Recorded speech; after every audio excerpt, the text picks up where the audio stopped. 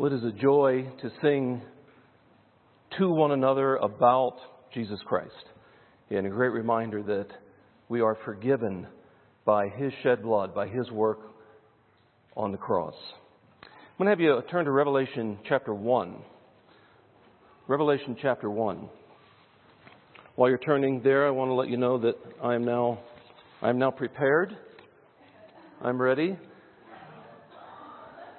These are NASA approved. You see that? It's kind of hard to see from there. Actually, Tristan gave these as a gift, and I'm not probably going to look at it, so I'll let my children use those. One of the great themes of Revelation, as the last book in our scriptures, is readiness. So are you ready?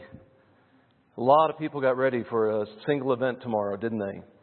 I actually heard, I don't know if it's accurate or not, that the population of Wyoming is going to double. And I don't think that's a joke. I actually think it's going to double. And a huge event, and it's amazing how people go to great lengths to be ready for that one event.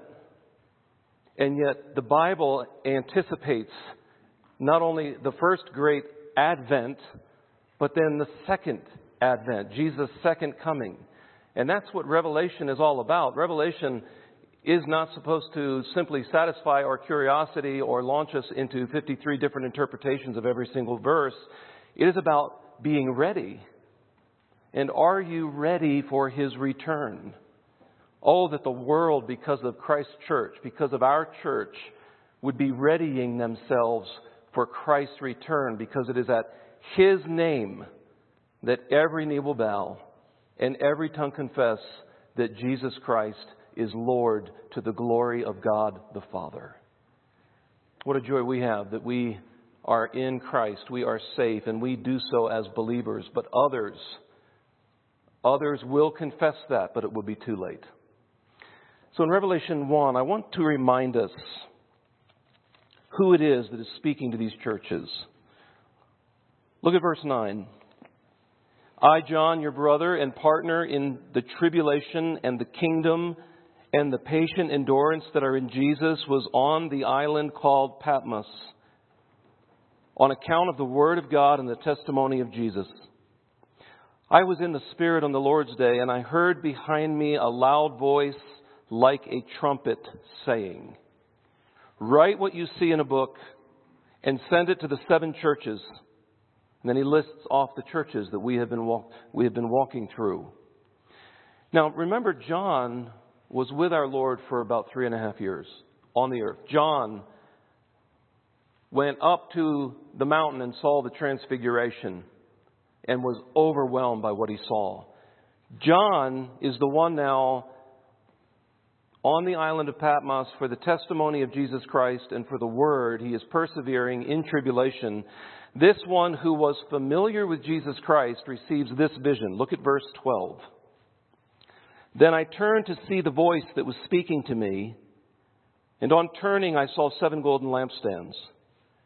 And in the midst of the lampstands, one like a son of man, clothed with a long robe and with a golden sash around his chest. The hairs of his head were white, like white wool, like snow. His eyes were like a flame of fire. His feet were like burnished bronze, refined in a furnace. And his voice was like the roar of many waters. In his right hand he held 7 stars. From his mouth came a sharp 2-edged sword. And his face was like the sun shining in full strength. Now look at John's response, the one who walked with Jesus, even saw Jesus transfigured. Look at his response in verse 17. When I saw him, I fell at his feet as though dead. But he laid his right hand on me, saying, fear not, I am the first and the last and the living one. I died, and behold, I am alive forevermore, and I have the keys of death and Hades. So who is this? Who is the one that died? It's Jesus Christ. And it's not how you expected him to look. And when he actually walks amidst the churches and he gives messages to the churches, they're not the messages that we expect either. I mean, he comes along and there's a church that is just tenaciously orthodox. They had right teaching, but they did not have love for one another. And Jesus says, that's not enough. It's not enough just to be doctrinally exact. Because what did he teach us in John 13? By this shall all men know that you are my disciples, if you have love for one another. And so he calls on that church in Ephesus to repent, to remember, to return. We're now at the final message to the seventh church. These are actual towns, actual cities, actual churches in Asia Minor, which is modern-day Turkey.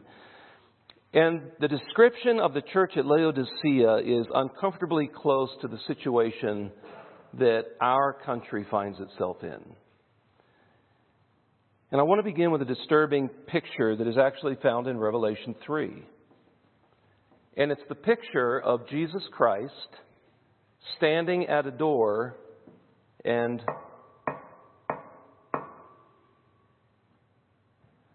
that's the picture. How is he on the outside? Why is he on the outside? How is it that he comes to this church and there's a barrier between them and he has to reinitiate, he has to re-pursue his church? How does that happen? That a church can be so removed from reflecting his glory and making a difference in their community that there he stands.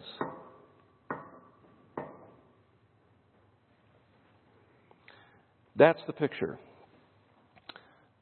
Tim Keller, in his book Counterfeit Gods, offers 4 ways to identify idols in our own hearts.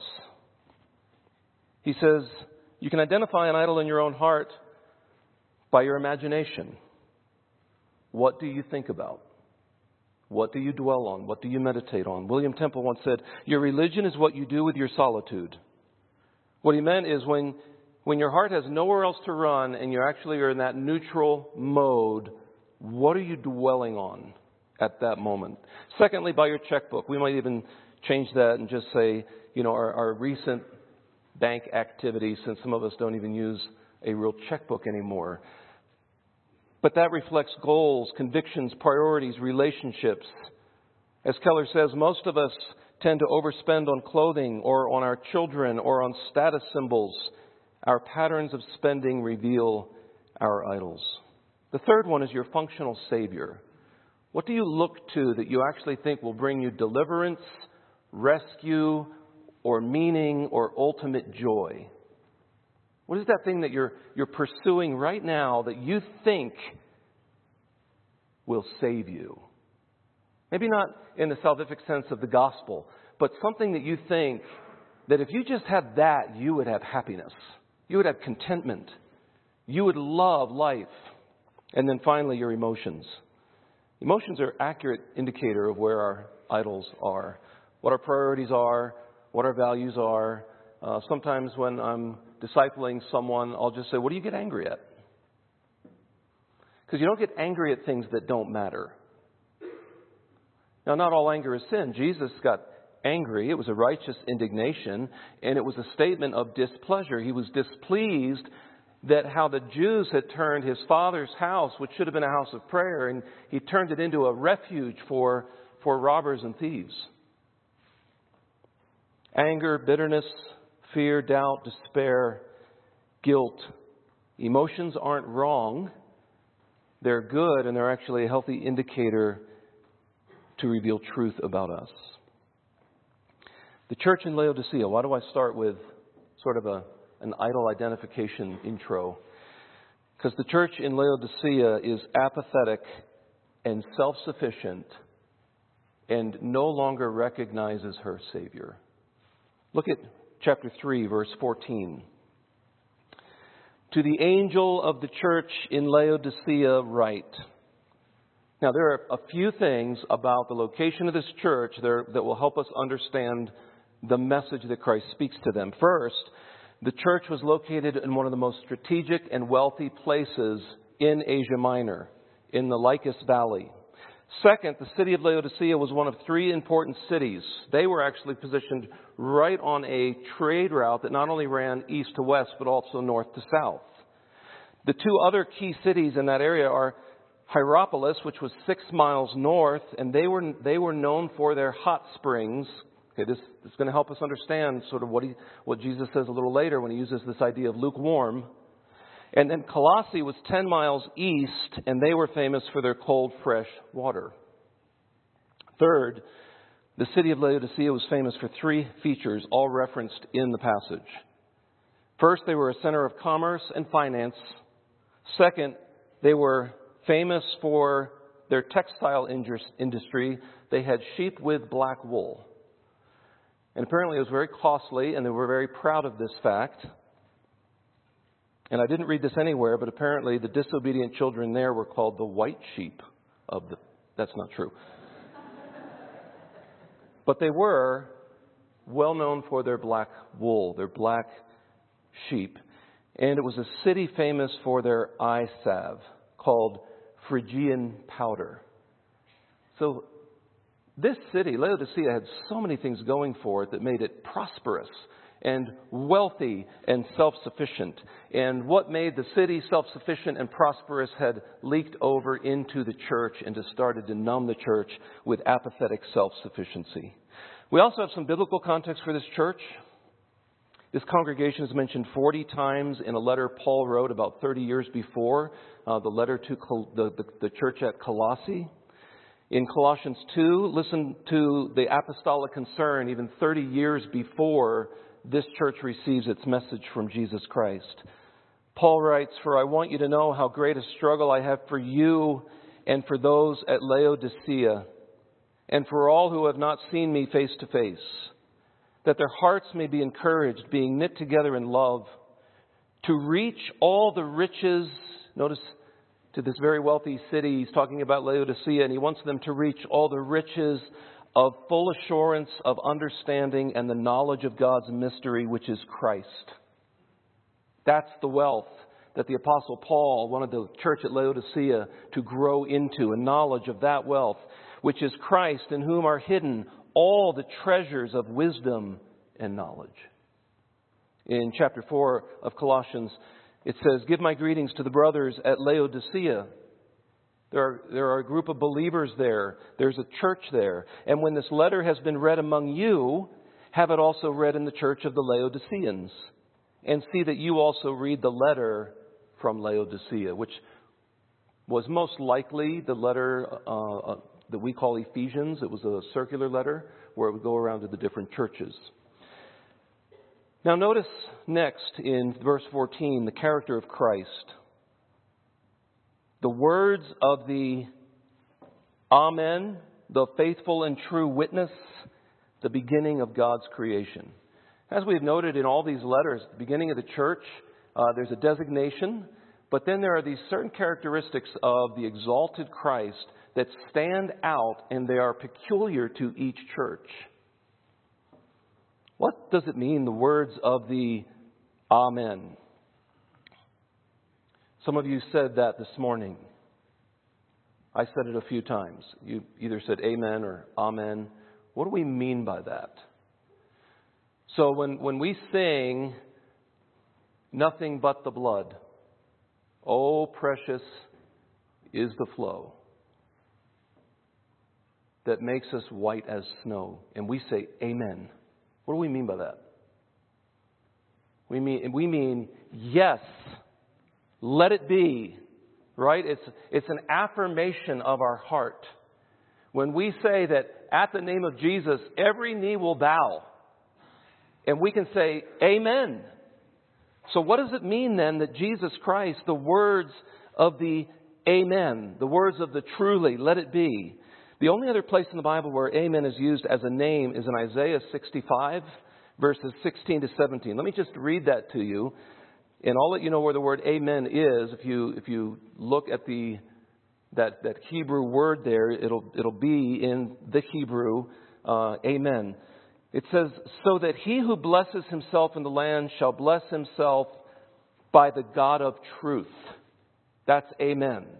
The God of the amen. "And he who takes an oath in the land shall swear by the God of truth." The God of amen. "Because the former troubles are forgotten and are hidden from my eyes. For behold, I create new heavens and a new earth, and the former things shall not be remembered or come into mind. That's Isaiah 65.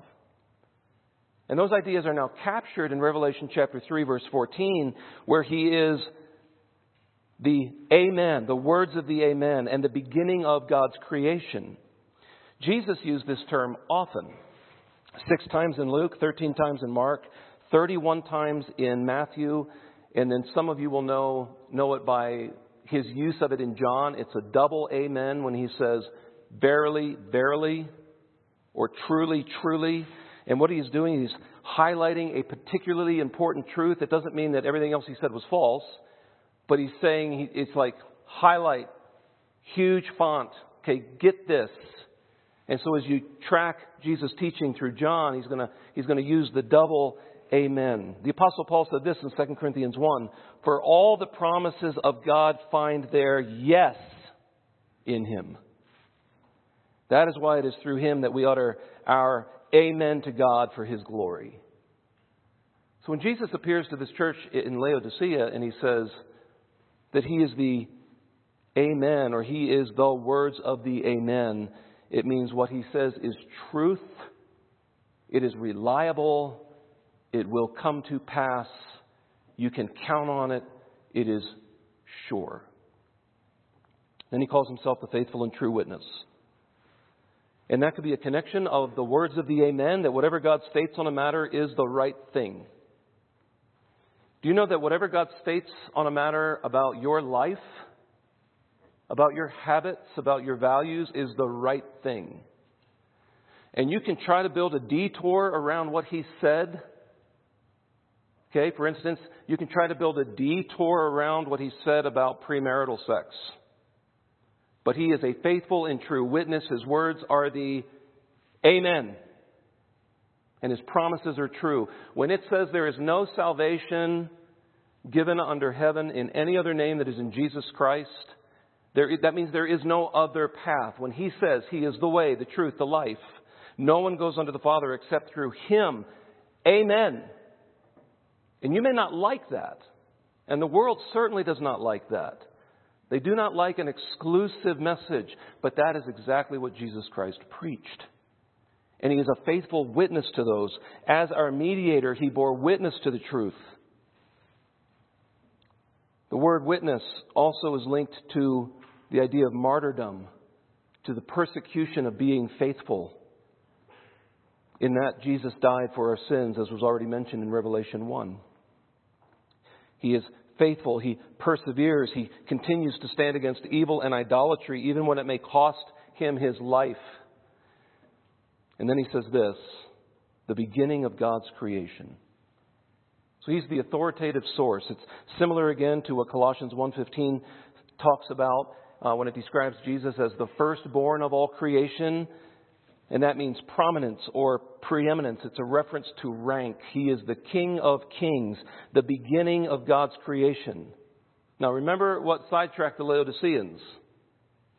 Wealth, affluence, materialism. Here's what Jesus is reminding them. In John 1:1, it says, in the beginning was the Word. Okay, in John 1:14, it's the Word became flesh and dwelt among us. So this is a reference to Jesus. In the beginning was the Word, and the Word was with God, and the Word was God. He was in the beginning with God. Now listen to what it says. All things were made through Him, through the Word, through the Son, through Christ. And without Him, not anything was not anything made that was made. So the wealth that the Laodiceans enjoy, the strategic location that the Laodiceans enjoy, those beautiful sheep with black wool that they enjoy, who provided that for them? Christ did. And yet,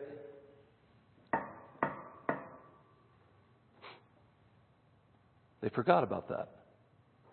For us, I drove here in a Jeep Rubicon. I chose this jacket from about 7 jackets. I go into my office, I've got book after book after book. How many copies of the Scriptures do I have at home and here? I have no concern that when I go home I'm going to eat well. Hopefully healthy too, but well. And then we live in this state, and we have been blessed with technology and advancements and comforts. And we're surrounded by malls, and we're surrounded by, you can get almost everything you not even need, anything you desire in almost one stop. Refrigerated milk 24 hours a day. You just drive there. And yet the church somehow has allowed those comforts, like the church at Laodicea, to forget God's blessings. And we become entitled, and we become selfish, and we forget to glory in the most precious thing. And there he stands on the outside. Behold, I stand at the door and knock. So the condition of the church is exposed. Look at verse 15. I know your works. You are neither cold nor hot. Would that you were either cold or hot. Let me just pause there real quick, because there's been a real sloppy translation of that. Even I heard as a younger believer that Jesus either wants you hot for him or he just wants you totally cold for him. He doesn't want you anywhere in that wishy-washy middle. Folks, that makes no sense. Jesus came so that we might have life abundantly. He came to find worshipers because the Father is seeking worshipers. The idea that he's okay with us being cold is ridiculous. Grant Osborne, in his commentary, comments, lukewarmness is not an ancient metaphor for indifference. The text, therefore, does not present a spectrum with two extremes, hot for Jesus and cold against Jesus. Rather, it presents two antithetical points, the first of which is illustrated with two images, hot water and cold water. Both of these are pleasing and beneficial, while lukewarm water is precisely the opposite, disgusting to taste. That's the picture. And if you understand their location, the hot springs in Hierapolis, which they're still known for in that part of Turkey, were beneficial and medicinal. And the cold water from Colossae was beneficial and desirable for a drink. But one of the weaknesses of the Laodicea was her lack of an independent water source. And so they had to create an aqueduct. They put it underground, and they tried to bring the water from the local cities. And by the time it reached them, it was lukewarm. Not only that, it would be more what we would refer to as sulfur water with the heavy mineral deposits. And so the picture here is when I go to get some refreshment, it's tepid and it's got heavy mineral deposits, and I want to vomit it out of my mouth. What Jesus was revealing was their spiritual condition was no better than their water supply. And he's trying to wake up an apathetic and self-sufficient church with this picture. So he says, I know your works. You are neither cold nor hot. Would that you were either cold or hot. So because you are lukewarm and neither hot nor cold, I will spit you out of my mouth. Very strong statement. And the reason it's such a strong statement is because of their spiritual condition. Look at verse 17. For you say, here's the problem. For you say, I am rich. I have prospered and I need nothing, not realizing that you are wretched, pitiable, poor, blind, and naked. Now, we don't want to launch from this verse and simply endorse poverty or endorse a Christian kind of communism. Wealth is not wrong. Wealth introduces some real danger, but money is not wrong. The love of it is the root of all evil. So it's a matter of loves. Who do you love? And obviously the church at Laodicea loves who or what? Because now they're stepping back. Christ is on the outside and they're saying, we're rich on our own. We have prospered and we need nothing. And as Jesus looks at them as a church, he says, but this is the truth. and it's all about having the perspective of the exalted Christ of Revelation 1. You don't even realize this, but as I look in, you are wretched, pitiable, poor, blind, and naked. The Laodiceans had given themselves to an all-consuming pursuit of wealth, and that is idolatry. It's a self-sufficiency that blinds. Their actual state is described by 5 successive adjectives. Their general situation, wretched and pitiable, and their specific description, poor, blind, and naked. And it would take some time to walk through each of those statements and what they're actually telling about this church at Laodicea. But Jesus sort of says that. He tells them, He exposes them for who they really are. And He doesn't just leave them with a critique. He gives them the solution. Look at the solution in verse 18. I counsel you to buy from me. Well, everybody's going to Laodicea to buy from them, right? They had the banking and the commerce. They had this very rare black wool. I counsel you to buy from me gold refined by fire, so that you may be rich. Do you see the grace? God's grace in these words. He looks at this church, successful by, if we were to line up all 7 of these churches side by side and use the typical consumeristic grid, this would be the most successful church. And it's completely the opposite in Christ's eyes. And He says to them, He doesn't just leave them and rebuke them, but He says, I counsel you to buy from me gold refined by fire, so that you may be rich, really rich in what matters. And white garments, possibly as a contrast to the black wool, but white garments is used elsewhere of this imputed righteousness of Jesus Christ.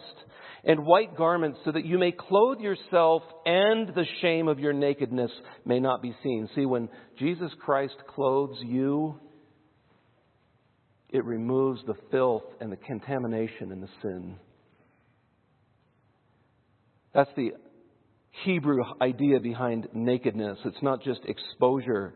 It is contamination and filth and needing to be cleansed and covered, so that your nakedness may not be seen, and salve to anoint your eyes that you may see. He's speaking into all 3 things that this area in Laodicea was known for. And I love this. Look at verse 19.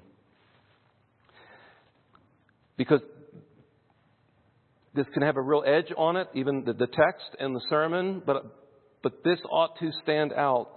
Those whom I love. What was Christ's emotional response to this church? He loves them. Those whom I love, I reprove and discipline, so be zealous and repent. It's a church that needs to return to her Lord, that needs to come back, and God loves them. Isn't this what He says in Hebrews 12, that no correction for the pleasant seems joyous but grievous. Nevertheless, afterwards it yields the peaceable fruit of righteousness to those who have been exercised by it.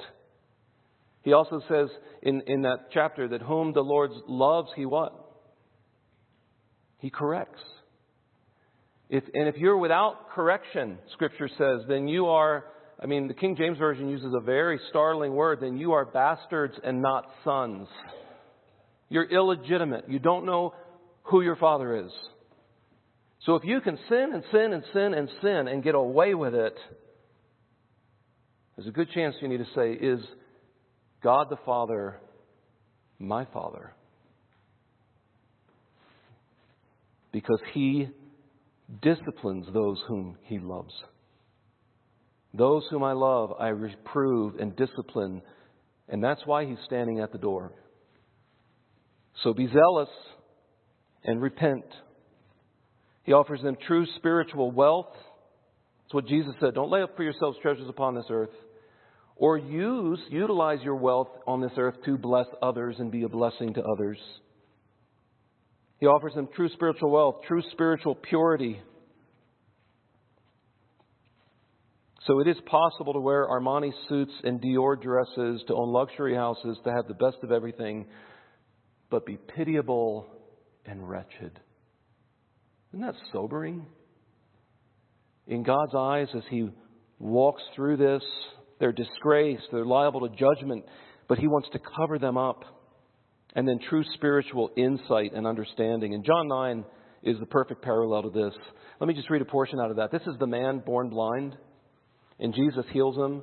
And then even the Pharisees, who in another portion said, who loved money, they didn't even believe it was the boy because of the miracle. They didn't want the miracle to happen in their town because of what it said about Jesus Christ. So then they found this other angle. Oh, it was on the Sabbath. And then they kicked the blind man who has just received sight out of the synagogue.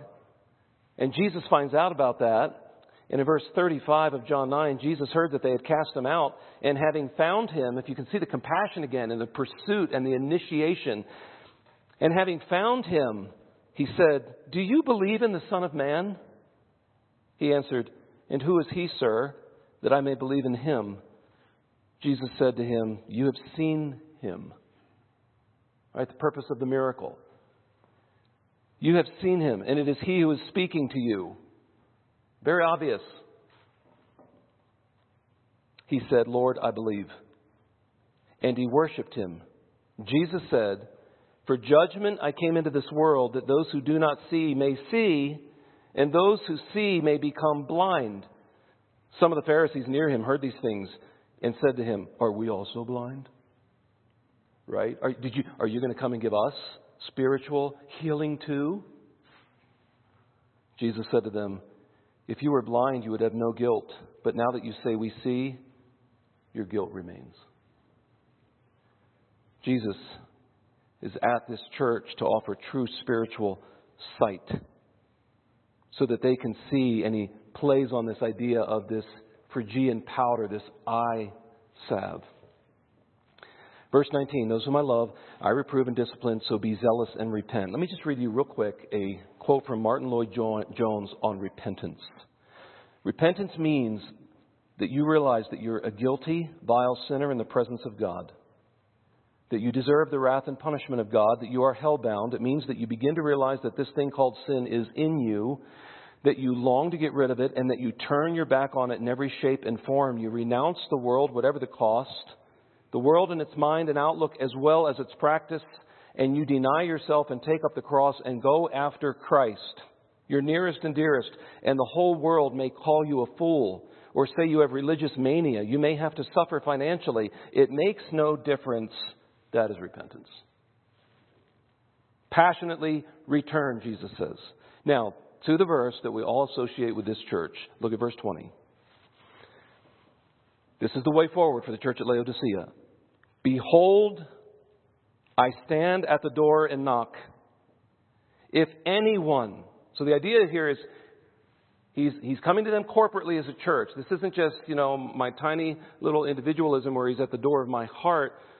But he's coming to this church, but then he offers it to individuals.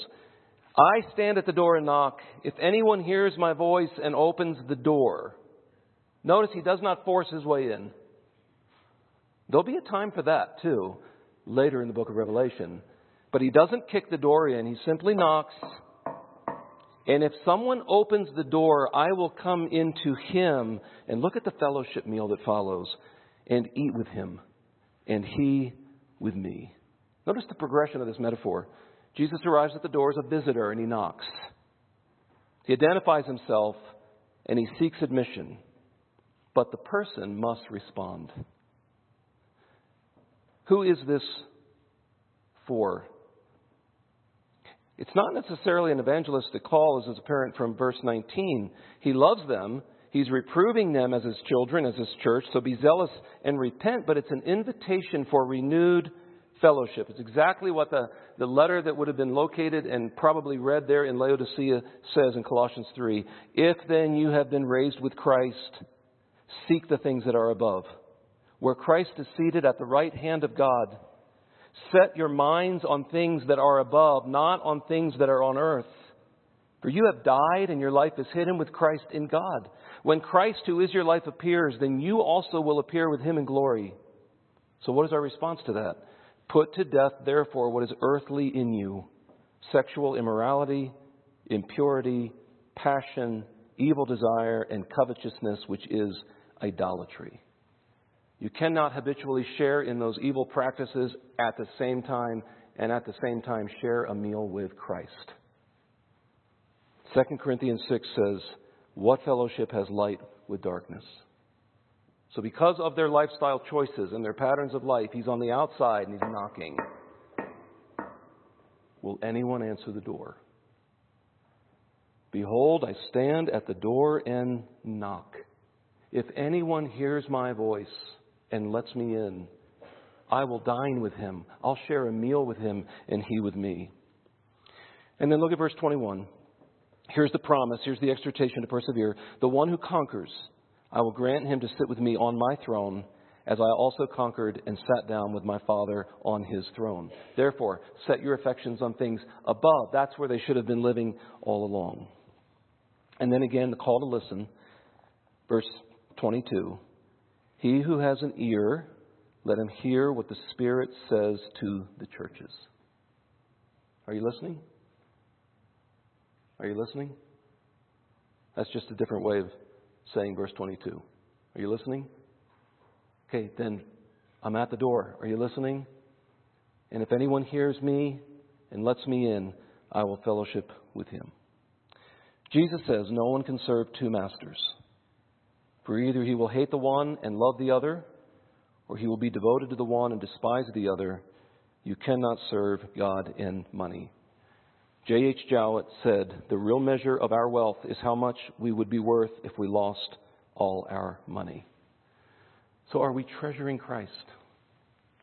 Even as Steve said earlier, you find a treasure in a field and you sell all to purchase that field because of its great wealth. Are you treasuring Christ? Are we treasuring Christ as a church?